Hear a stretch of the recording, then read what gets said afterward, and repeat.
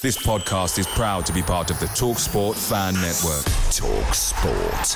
Powered by fans. The TalkSport Fan Network is proudly supported by McDelivery, bringing you the food you love. McDelivery brings a top-tier lineup of food right to your door. No matter the result, you'll always be winning with McDelivery. Order now on the McDonald's app and you'll get rewards points delivered too. So that ordering today means some tasty rewards for tomorrow. Only via app at participating restaurants. 18 plus. Rewards registration required. Points only on menu items. Delivery fee and terms apply. See mcdonalds.com. The TalkSport Fan Network is proudly teaming up with Free for Mental Health Awareness Week this year. We understand that the journey as a supporter isn't always smooth sailing, but rest assured you're not alone. There's a vast network of fellow fans who share your passion and may be experiencing similar challenges. Honesty is key in any relationship. If your friend asks you how you are feeling, tell them honestly. If you're going through a difficult time, let them know. Opening up about how you are feeling can really make a difference. After all, they are your mates for a reason. Let's all take a moment to talk more than football. So, first defeat post-World Cup has happened. Yes, fourth game back, and a little mini run that, of good results has come to an end. Was it a good performance, though? Michael Stockley, how are you? I'm good, thank you, mate. How are you? I'm all right, mate. We're recording here, aren't we? It's New Year's Eve. Just 102 minutes to midnight, so nearly 20 past 10 at night. So if you do hear any bangs in the background, people, there's some fireworks going off every now and again. But yes, we're seen in the new year recording a podcast. Wouldn't have it any other way, mate. We wouldn't. I tell you, the times and days that we do podcasts just gets weirder and weirder. I was up at 8 o'clock this morning ready to do one, and obviously that didn't happen because of Littleton's illness. But mate, yeah, people can't say we're not dedicated, I tell you.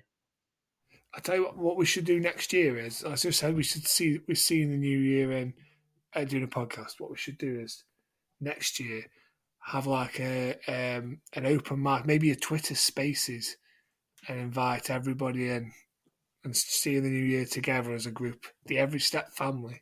How's that sound? Yeah, it sounds good to me, mate. Why not? So if anyone's up for that, if anyone thinks that's a good idea, you have to let us know on Twitter. Probably would be the best place. See us. That's where Spaces is. Sounds good to me, mate. Bro. So, like I said there, Mike, Burnley, top of the league, rolled into town, 5 wins on a bounce.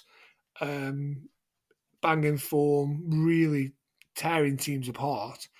But they didn't have it all their own way against us, did they? I mean, how did you see that game going? Was it a positive performance at the end, even though it was a defeat, or were you a bit sort of another home defeat and another maybe a bit toothless, maybe? Mate, I think you've actually summed it up relatively nice towards the end of that. I mean, yeah, toothless is probably right. I mean, I say last part I said that we're going to lose 3-1 wasn't obviously that dramatic. Burnley didn't really offer very much at all. I think if we hadn't have handed them the most sloppiest goal I've seen at the Bet365 for some time, then they wouldn't have scored. I mean, we probably wouldn't have done either, in fairness, so we would have at least got a point. But, I mean, I was starting to make some notes throughout the game because I think it's a lot easier than trying to remember. But, I mean, first off, just for example, I thought it's funny what the game of two halves, and this player had a game of two halves. Harry Clark, I was like, at first it was brilliant. He was getting himself up the pitch. He was really solid in his defending, but he was nicking balls up at the top end of the pitch as well. That was allowing us to kind of keep pressure on. I thought first off we were very much on top, really, without still causing many problems. I know I think they had about 68% possession, if I remember rightly, in that first half, but it didn't feel that way. I never thought we were really in any danger, to be honest.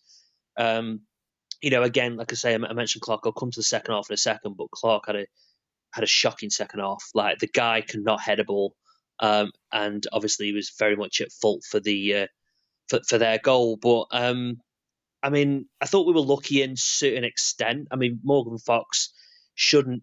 Well, people say it's a penalty. It wasn't a penalty. It was just outside the box.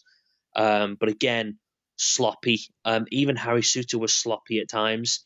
in his defence. He felt like he was a bit laboured, a bit slow to get to things. But you know what? Second half, I think you rightly point out, mate. It was a game of two halves.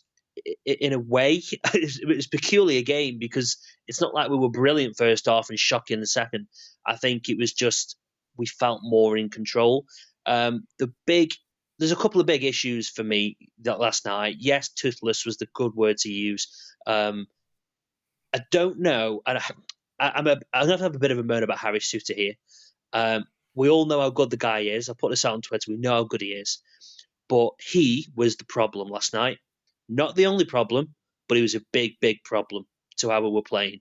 Because every time he picked the ball up, he would hoof it long, and time again, it would get cleared. I mean, the one thing I said last week, mate, from how they play and the stats and how they played against Birmingham, if you lump this ball long, they will clear it all day long. And it's exactly what they did. And why is Baker and the other professionals not having a word with Harry going, right, let's try and get it down. Let's get the midfield involved. We might as well have not had a midfield last night. So he needs to take a big brunt of the responsibility, as does Alex Neil, for him not making somebody or him telling him himself. I mean, I'll take a breath, mate, because you might want to comment on something. That's a long thing. I've got more to say, but that was a big issue for me. We did not play that game correctly last night. Yeah, so on Harry Souttar, I think it's safe to say that was his poorest game for England for Stoke or Australia since he's come back from his injury. Yeah. By quite a way, probably. I don't think it was particularly bad, but in the others, he's been quite dominant. I mean, he's been sort of man of the match, sort of standard in most of those games, hasn't he, both at championship and international level. But yesterday, yeah, he just seemed to be off it. And whether the games have caught up with him, because, he's had a long time out and then played quite a lot of games in a short space of time, with a lot of travel as well. See, I'm not convinced of that, though, mate, because yesterday wasn't him being tired. That was him just lumping the ball long every 5 minutes. That's not down to tiredness. That's just having no other idea in your head of how you need to play. Like, do you not think maybe that the tactics, maybe the manager has asked them to set up that way?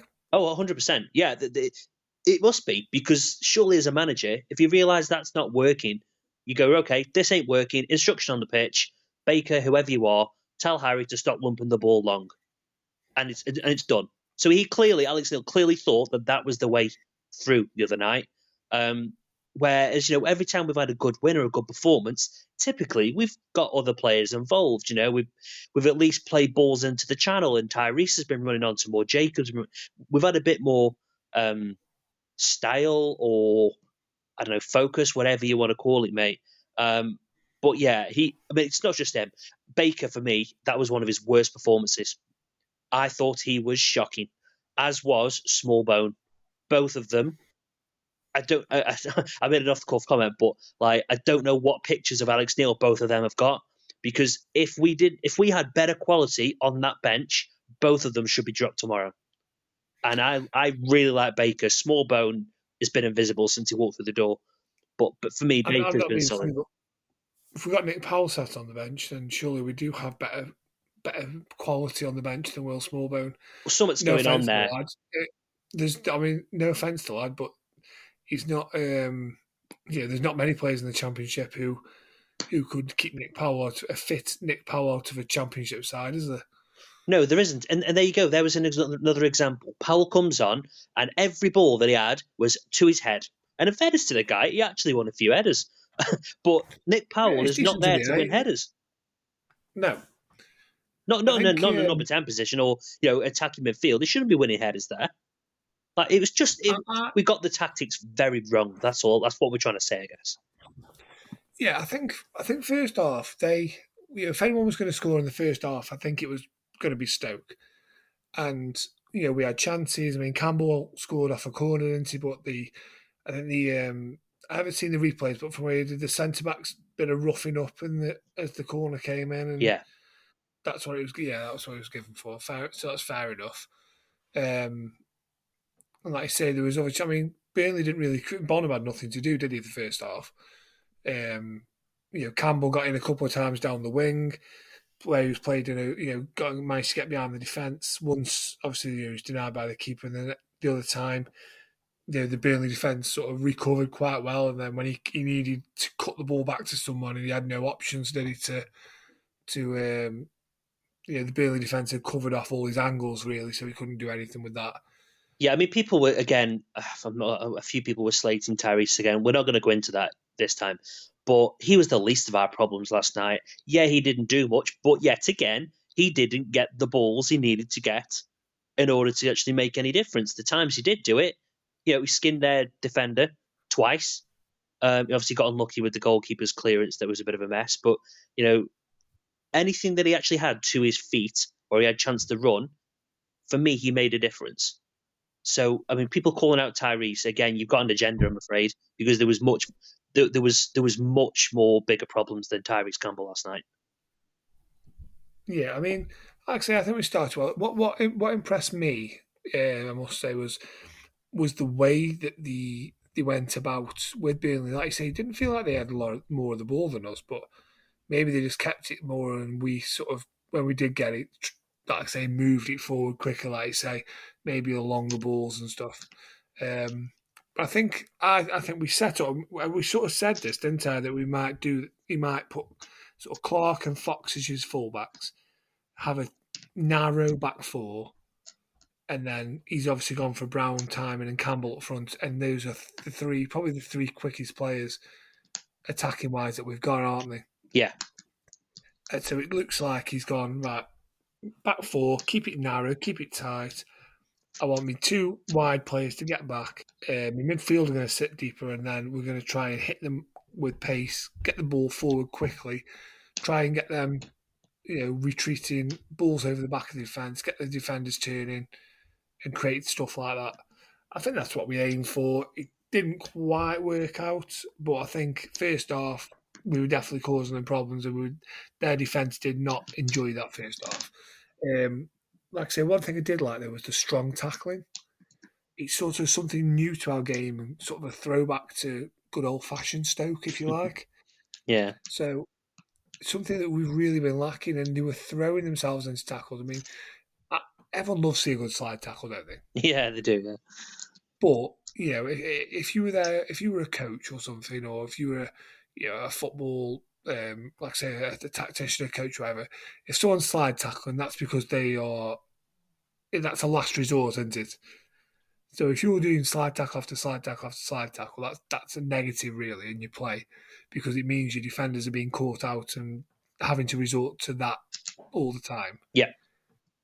However, as a supporter, it's great to see. It's great to see. And like I say, it was just nice that and I think with Burnley as well, we were flying into tackles, and we were strong. We were really upsetting them, and I think they picked up two bookings before half time. They weren't bookings though, really weren't. We had a conversation, didn't we? We had a conversation at half time, and I said that we had controlled aggression, and their response was that they didn't like it, and they thought they were just doing what we were doing, but in fact they were overstepping the mark, and then look, that's why they ended up with yellows. Yeah, because whereas we were controlled, they were more uncontrolled in their aggression. Yeah, and I think that if that's something that Alex Neil's getting into them, then I'm all for it.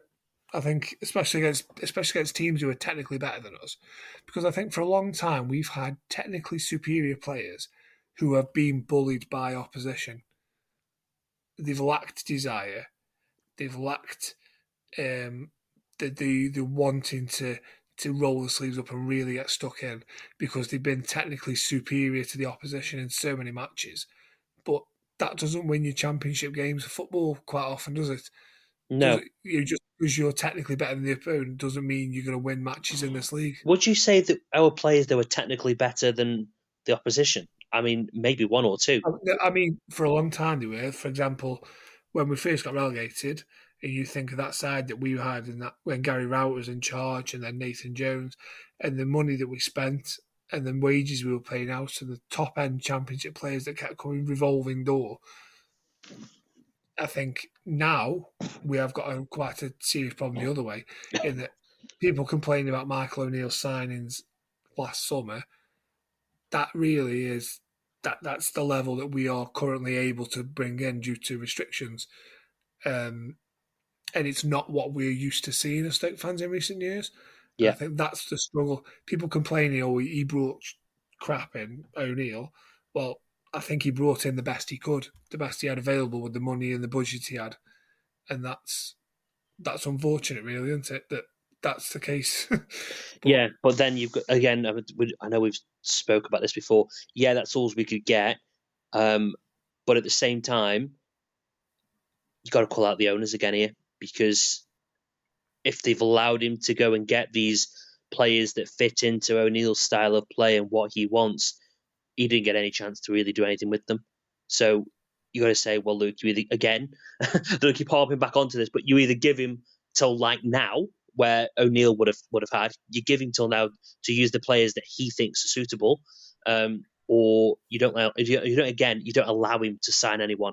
That was the big mistake they made for me. I don't always like calling out there, as I think again, the whole people hate it, but we're lucky to have them in certain extents. Yeah, we absolutely are. But it doesn't mean they shouldn't be held accountable when you feel they're accountable. And they made a big mistake with that for me. They should have got rid of him in the summer, straight away, final game of the season. Thanks, Michael. See you later. If that's how close to the edge they felt he was with them, that he could be sacked 4 games into the following season. There was 4 games, wasn't it? Middle of August. Yeah, wasn't much at all. Yeah, a week before the end of the deadline, wasn't it? Right? Yeah. And we'd beaten Blackpool at that time. It wasn't as if we'd had a nightmare start. But if that's where he was in their eyes, then he should have gone at the end of the following season. Yeah, he shouldn't have left us where we are. He should have gone at the end of the previous season, shouldn't he? Yeah. But, yeah, like you say, you can go back to that. I think, the issue, I will say, I've seen a lot of comments saying that, this manager's gotten a knee-jerk reaction out to players when he's gone to a new club, and this club took on this manager and he went in and made an instant impact. And people saying Neil needs a transfer window and that's wrong, he should be able to go in and do straight away. The issue is that we have flip-flopped in management style for such a long time, and it took Michael O'Neill 2 years to get his squad, because he had 5 different managers, players when he took over, didn't he? Yeah. And when he brought some of his own. So there's 5 different managers, players in that squad, and they were all different styles. There wasn't any sort of long-term repetition in the style of manager that was being hired. They were literally one end of the scale to the other. So you ended up with players who a manager come in and said, I want to play like this. Well, he's no good to me, but I've got to play him because he's cost however much, and he's probably the most skillful player in the squad, one of the most skillful players in that position, but he's not really suited to how I want to play. So you've got that going on, and like I say, that takes time then to, like Alex Neil likes to play with width. Now, he came in there was absolutely no wingers, was there? Obviously, Tariq Fosu, he found out that he is a winger. But when he first come in, we had no wingers at all, did we? So, of course, he needs time. He needs at least 2 windows to get his own players in, because he's not followed a person who plays the same style as he does. You'll find that clubs who do have managers come in and make instant impacts generally are clubs that hire managers who follow the previous style. Is that not a problem from the owners then? Constantly flip-flopping between styles of managers? Shouldn't we go as a club say, right, we want to play attacking football, 4-3-3, or whatever you want to do, and stick into it? I think we've said that before. Yeah, I think we've said that before. And I don't even think it's to do with formation or anything like that. It's how do you want to play? Do you want to be a high-intensity, fluid, with plenty of movement off the ball, moving together, keeping the ball on the deck and moving it. Do you want to be like that? And that's the kind of manager you hire, someone who plays that way. Someone who plays, youth brings youth through and does it like that, because that's generally easier way to do that is with youngsters and young players because they're coached and they're still in that sort of mindset. Or do you want to be somebody who maybe like last night? You're gonna go out there and you're gonna be a difficult team. You're gonna be hard. You're gonna be flying tackles. You're gonna be big, strong. Where teams who come up against you, they know you're gonna be. You're all gonna be big, 6'3", 6'4". You're gonna be, barging people off the ball and stuff, and they're in a battle. Everyone's team, but it's an identity. It might not be pretty to watch. Might not be your best choice, but it's an identity, and you can go and get managers around that. Well, I think you're right, mate, because that's one thing we don't have as an identity. I don't have a clue what type of a football team we are right now. Clearly, we're not a long ball team. Last night showed that. We aren't any kind of football team, are we? That's the problem. No. Like you're saying, I think they do need to. It would help massively if there was a long-term succession plan. And it's like, I think that's as well where a good sort of director of football comes in, or something where somebody who holds that, the whole recruitment and everything around, and your manager is not a manager but a head coach. Well, that's what I don't get. Sorry, I was just going to say, what I don't get then is, obviously Alex Neil's, was it a technical director or something he brought in recently? I mean, the whole point was apparently us getting away from that type of thing, and now we allow Alex Neil to bring this guy in. What if Neil doesn't work out? Then all of a sudden we're replacing him and the technical director, and the cycle starts again. We shouldn't be allowing managers to have that type of control. It might have worked years ago, but not now. Let's be honest as well. A technical director is the person who the manager or the head coach would answer to. So if you've got a manager who doesn't answer to the you've got a head coach who doesn't answer to the technical director or the director of football, then that sort of relationship isn't. It's a sort of not a standard relationship there. Yeah. Like, really, your director of football, your technical director, whatever, would say, these are your footballers, this is your squad.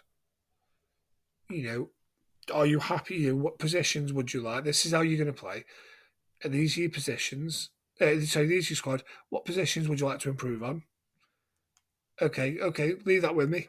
Right, well, you want a left back. Okay, well, left backs, we need them to have this, and this as attributes. We'll go away, we'll find you half a dozen, and we'll come back and let you choose which one you prefer out of those 5 or 6.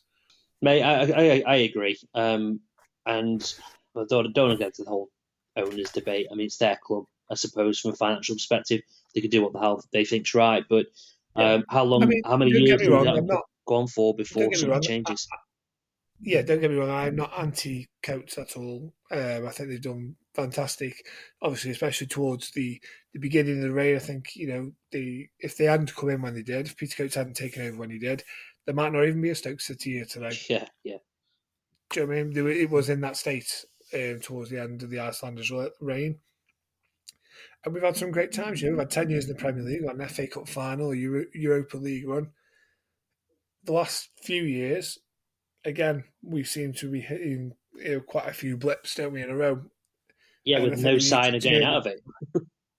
I think they need to turn the tide on that as quick as we can.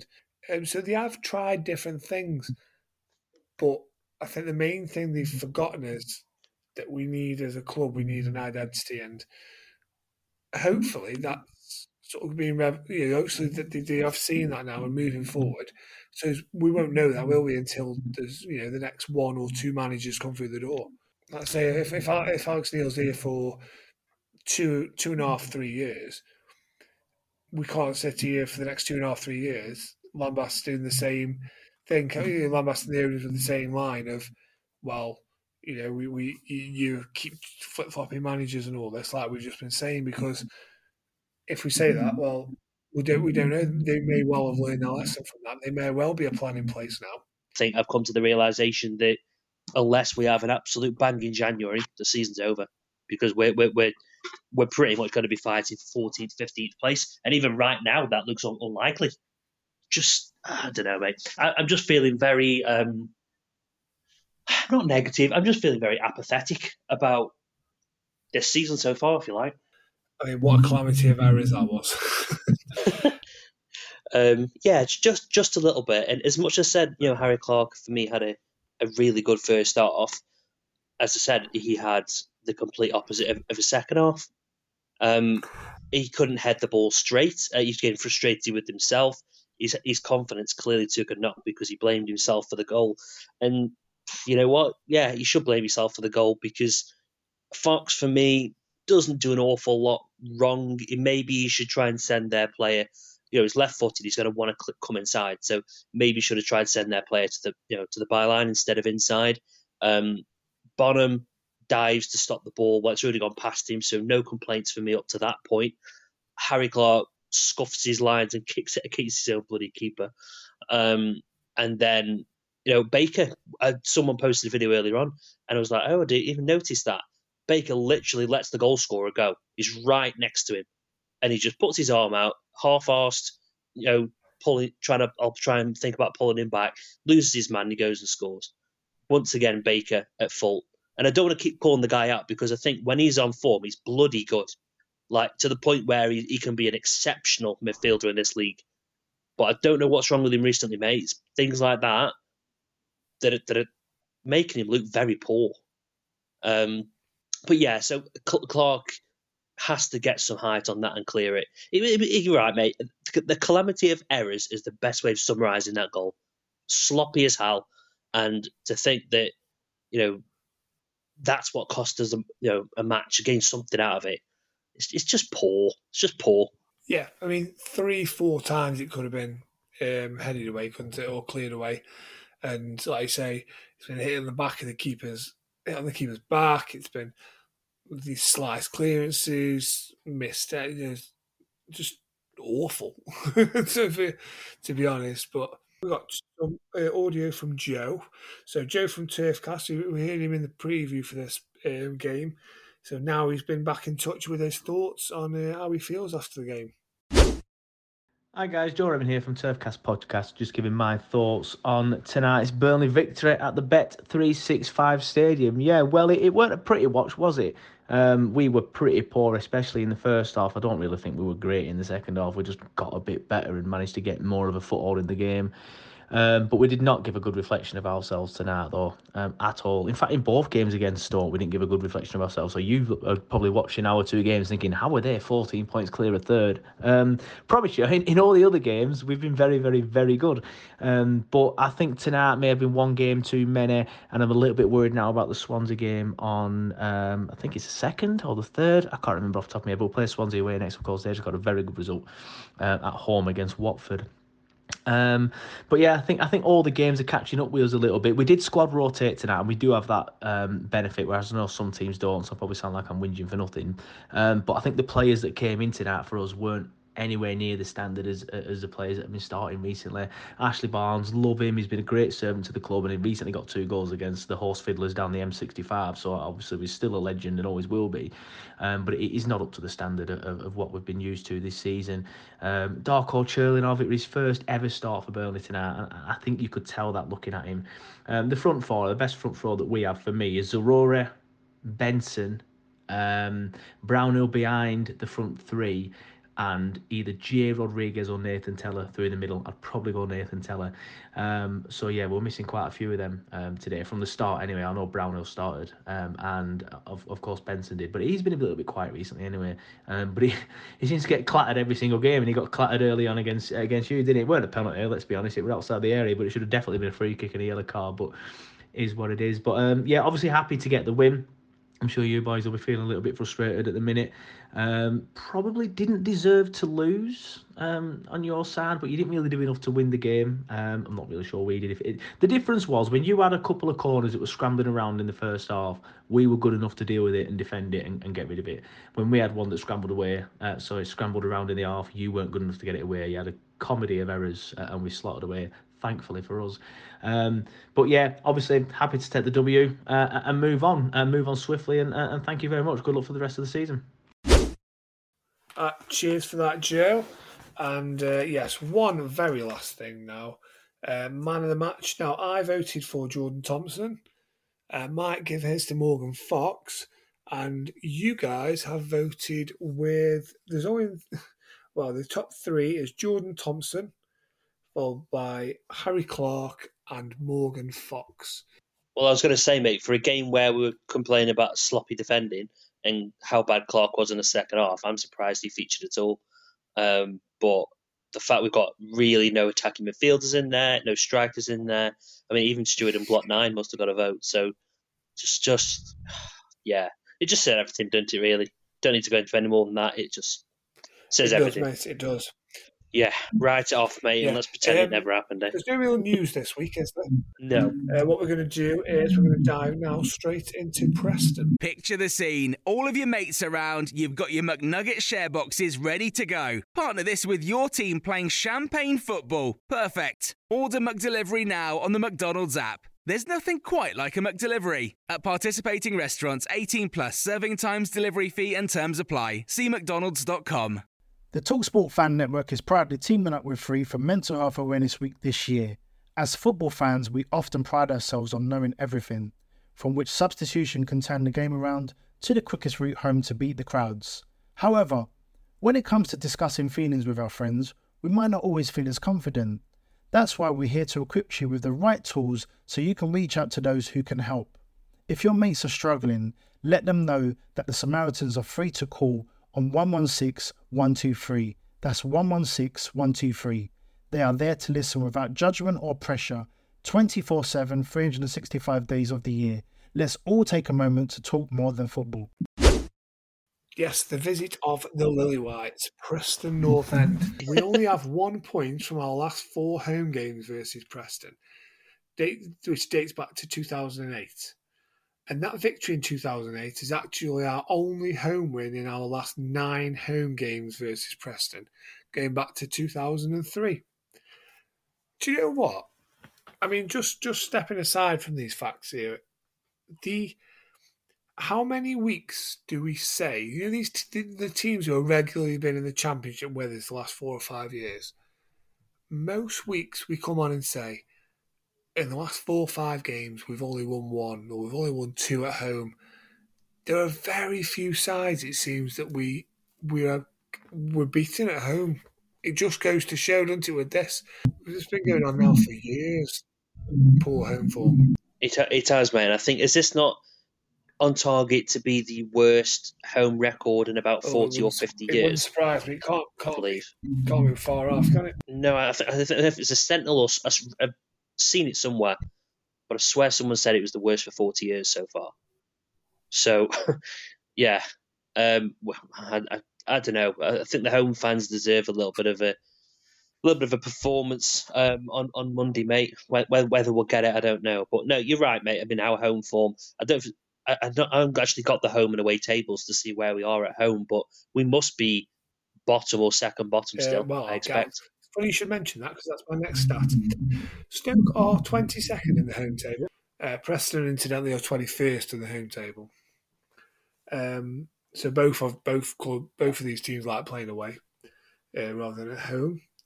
In the last 5 games, Stoke sit 13th in the league with 5 points from those 5, whilst Preston in the last 5 games actually sit 22nd in the table. So they're not in good form.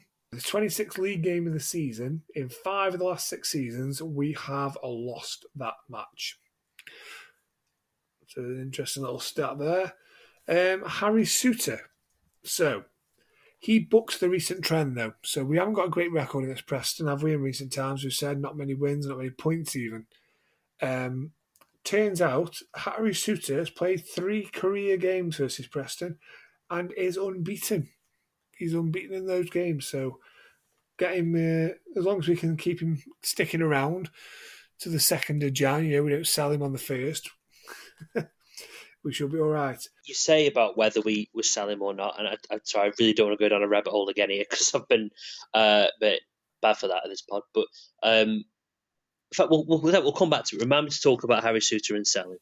We'll come back to it. Okay, Carry on. So Lewis Baker has 10 points from 5 career appearances, which is more points than any other current Championship side.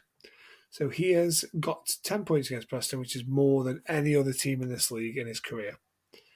And Dwight Gale, I don't know if that brace is off yet, but 3 career games versus Preston, 3 wins, 4 goals scored. Let's say might have to wheel him out anyway, brace or not. I think he is. I think he's one of the main ones who's coming back, mate. So I think we'll see him on Monday, and I probably expect that he potentially may even start. Well, we've had a lot of games in a short space of time, haven't we? And I think it's always good maybe to sort of, freshen up the attacking part of the pitch. I mean, Campbell, for example, has played a lot of minutes until over Christmas. He could be due a rest.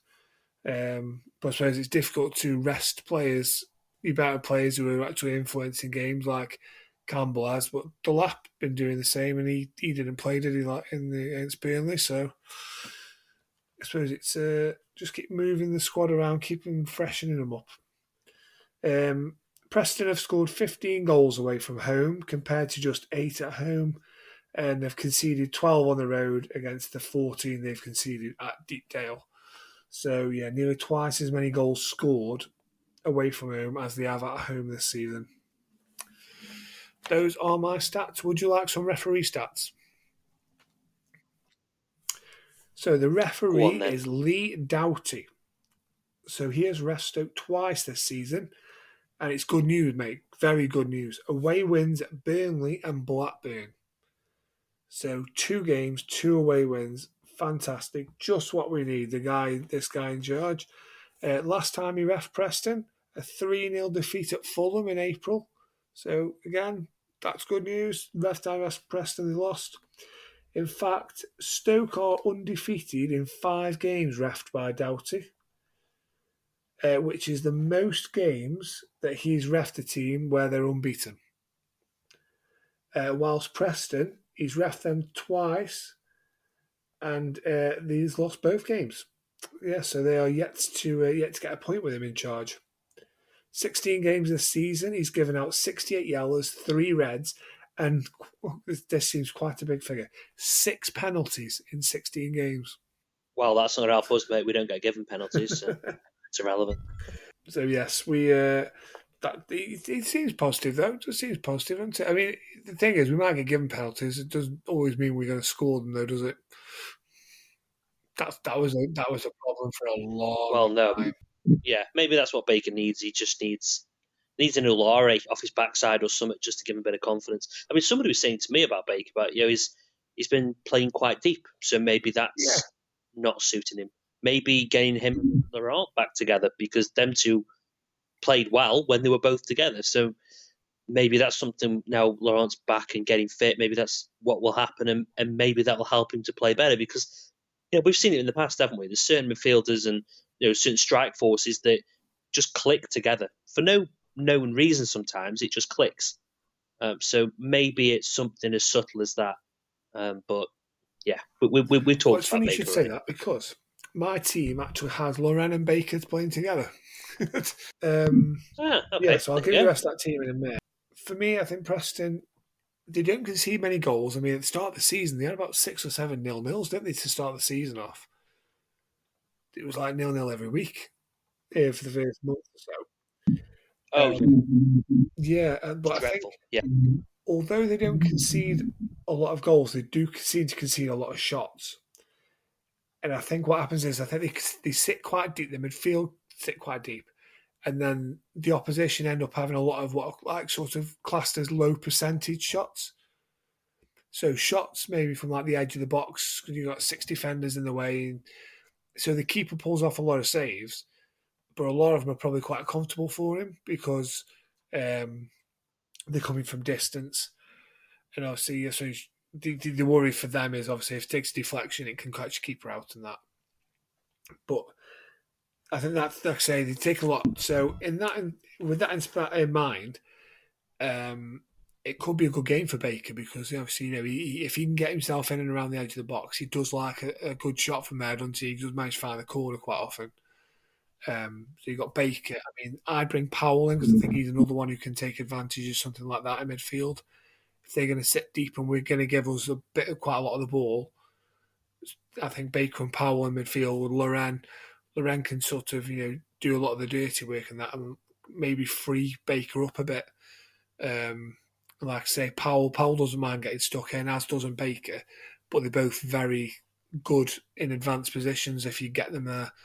And like I say, if we're allowed to push on a bit because they're sitting deeper, I think both of them as well, like I say, can find the net from distance, can't they?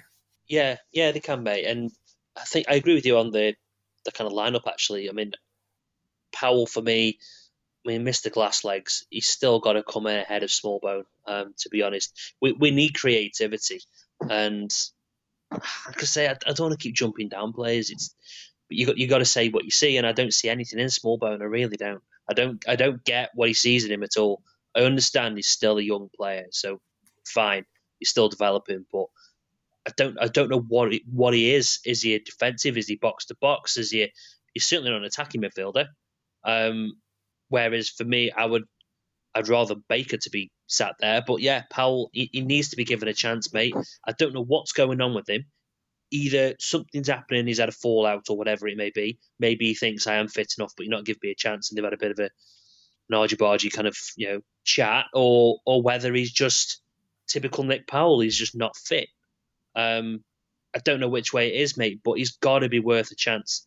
Bring him on. If he's only got 50 minutes or 60 minutes in him, bring him on. Hope he can make a difference, get us 1 or 2-0 up, and then take him off. I've never understood that. If you're fit enough to be on the bench, you're fit enough to start a match. Go and win the game and take him off later. Okay. So, for me, I'm keeping Bonham in goal. Okay, for my team, I've got Clark and Timon with fullbacks, and Suter and Wilmot. I thought that they actually, as a pairing, didn't look too bad. Obviously, scrappy goal on that. But in a 2, I thought, because obviously a lot of Suter's better players always been in a back 3, hasn't it? But I thought him and Wilmot are the 2 actually sort of played quite well together. Don't know what you thought, Mike, looking at it. Yeah, I quite like them together. I think I agree with you. I think they're better in a back 3. But yeah, I mean, Wilmot for me, I know he got a bit of criticism the other night. I didn't quite see any negative play personally, but maybe it was showing the level he's at. He should be playing for the Vale. What? Yeah. Really? He's been pretty good this season. He's allowed to have 1 or 2 bad games. I think by and large he's been pretty solid. I wouldn't say he's done anything amazing, but he's certainly not been a bad player. So again, he's entitled to his opinion, but I don't know what he's seen. He's certainly not League 1, League 2 level. No. Yeah, I mean, for me, this season he's probably been possibly our best player, most consistent player anyway. In a defence that, let's face it, has constantly chopping and changing, and people coming in, people dropping out, people injured, people suspended, or in, out, and out. And he's back 4, back 5, 3, 5, constant changes, and he's in being moved around as well. I think he's done very well. Yeah, and again, another young player still trying to learn his trade. Not massively young. I'm not saying he's still 23, but he's still not got 300-400 championship games or whatever it is behind him. I mean, is this probably? I don't know. I've not seen his stats, so it could be way off. But I don't remember him playing an awful lot with Watford. He's learning, and also it's not as if the guy next to him's got 300-400 games. I mean, obviously, if Jagielka's there, then we're talking probably about 10,000. But if he's playing with like Suter or even a Fox, I mean, Fox hasn't got hundreds and hundreds of championship games, has he? He's been sort of a League 1 kind of level and stuff in between parts of his career, and also he's like left back as well, so he's not sort of got a lot of experience at that level. You got Harry Clark in that defensive line, another youngster, or Dujon Sterling, Josh Timon. Josh Timon's another one, is he? He hasn't got hundreds of games behind him, so if he's looking around, it's not there. I mean, Lewis Baker in front, even in front of him there, Lewis Baker, Will Smallbone. Will Smallbone, I think he's played more games this season than he has in his entire career put together. And then obviously, like I say, Baker's 27. Yeah, he is, but how many actual championship games has he been able to play, or decent level and games in this country? We need a couple of 32, 33-year-olds in there. I mean, even the goalkeepers, Basic, Bonham, how many championship games have they got between them? Not many. Like I say, there's not enough. And maybe that's why we do look more solid when Jagielka plays. Maybe we could put Jagielka and Flint as the back two. Maybe that's what we need. But I forgot even That was Flint a was joke, by the alive. way. To be honest, how far he's dropped off. I mean, he's not even on the bench anymore, is he? Which I think goes to show that the reason Connor Taylor stopped playing was due to injury more than anything, because he's now on the bench without actually coming on the pitch and doing anything. He is naturally, when now he's fit, because he played a couple of under 23 games and under 21 games. He's done that and now he's on the bench. So I think the reason he stopped playing and was not in contention for a long time was an injury that, as per usual, we just knew nothing about. Yes, so that's my back four.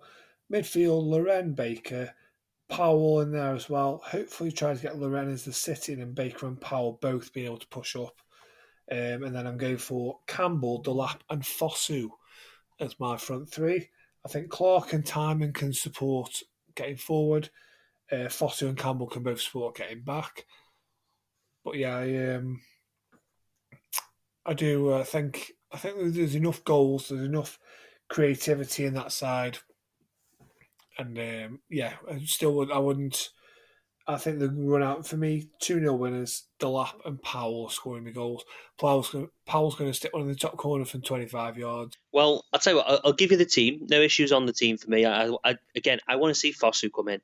I know what you're saying previously about maybe he doesn't fit into the current style of play, etc. But Fosu for me was one of the highlights of the season. Once he was from right back to left wing, like he made a difference. He was involved in a lot of goals, movement, speed, creativity. Yeah, he was looking solid. So I think he was so unfortunate to get dropped when he did. So yeah, for me, mate, 100%. He needs to play. The rest of the team, you ain't going to find me arguing with that, mate. I think that's probably as good as we can put out right now. What do you reckon for your result, mate? 2-0. 2-0. I don't know. I'm going to go for Tyrese and let's go Powell as well. Why not? Yeah, maybe this is the kickstart to his season. Let's go Powell and Tyrese. So obviously there's our predictions. What we are missing though, we are missing Graham McGarry. So here's what Graham thinks ahead of this first game of 2023. Hello there, you Potters predictors. This is Graham McGarry with his first prediction of the 2023 new year. Of course, Stoke City are hoping that the new year can bring some better results, some better performances, and none more so, some more consistency to their side. They're taking on Preston North End, of course, at the Bet365 the day after New Year's Day, but let's hope it's a New Year celebration for the home crowd, because Preston at the moment are just having a slight dip in their form, and Stoke have already won at Preston a few weeks ago, and they'll be hoping to do a quick fire double now. Preston, of course, were possibly dark horses to be in those playoff places a few weeks ago as themselves, but their form was slightly dipped, and it could just be the right time for Alex Neil's side to be taking on the Lily Whites. Home crowd, a new year, more hope. Can they win it? Yes, they can. My first prediction of 2023 is 1 for Alex Neil and the red and white stripes of Stoke City. Stoke 2, Preston 0. Cheers to that, Graham. You're stealing my 2-0 there. Fingers crossed, mate, that we managed to get you the first game right in a while. Fingers crossed. So, also, now you may remember when we went to Deepdale that we spoke to Preston's ex-kitman Steve. Now he was kitman there when Alex Neil was there, and we are yet to nail him down, are we, Mike, for a good old what shall we say? How you can pull and get all those stories out of him about Alex Neil. I think we are going to have to do that at some point, aren't we? But he's been in touch with us anyway, so he's been giving us his thoughts as a Preston supporter ahead of this game. Hi, Preston fan here. Looking forward to the game on Monday. I think we both need a win. Us, Preston, even though we're in 15th position, we're only 2 points outside the playoffs. 3 weeks ago, we were in the playoffs, and then we promptly lost 3 games on the trot when we were in a really good position with 2 home games to come, and we lost them both, one to bottom of the league, Huddersfield. So that's the mad world of the Championship. I mean, couple of wins, you're up there, couple of defeats, and you're back down there again. And I'm sure Alex will be thinking the same. He just been following him. Obviously, I'm a big fan of his. And it seems he's stuttering a bit at Stoke. He can't just get it going, even though I believe you're playing decent, but you're just not getting the results. But I'm sure that'll turn around because he's a top guy and a top manager. And no doubt he'll be relishing this game on Monday against Preston. You've already done us at our place. But I think Alex really wants to put the knife in, so to speak, and beat us again. We had a good rapport with the fans, but I don't think he's happy, as I mentioned previously, the way he was treated, and rightly so. But as a Preston fan, obviously, I'm hoping for a Preston win, but we seem to be lacking a bit of self-belief, so maybe it's a good time to play us, or maybe it's a good time for us to play you. So it should be an interesting battle, to be fair. Alex will have done his own work on us, and we're basically, everybody knows that Ryan Lowe loves a 3-5-2. Plymouth, who his previous club, doing really well in League One. I think they're top, playing the same system, so I can't see it changing. But it doesn't seem to be working with the players he's got at the moment. But, you know, that's up to him, sort of thing. So, yeah, we'll be there. And my prediction, Stoke 1, Preston 1. Cheers for that, Steve. Yeah, I mean, we definitely need to get him on, don't we, Mike? Yeah, I can only imagine some of the stories. I want to know what he's like in the changing rooms, mate. I think he gives him the hairdryer treatment. I don't think he'll have any problems about giving him some proper stick if they need it.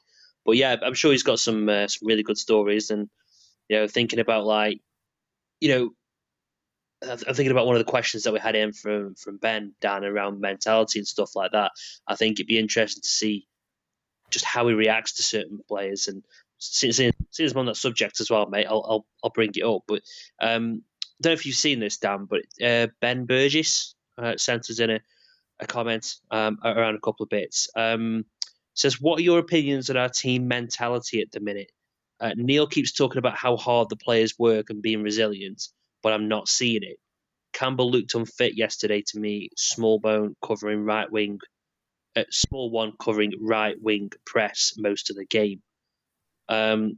So what do you reckon about our team mentality at the minute? I think it's better since the international break. Personally, I think we're a lot more resilient. I think there's definitely something's happened there. He's had a word, or he's changed something. They seem a lot fitter to me. They have done. I mean, I didn't naturally pick up on that. I do think Smallbone, in quite a few games I've seen, naturally drifts onto that right-hand side of the pitch anyway.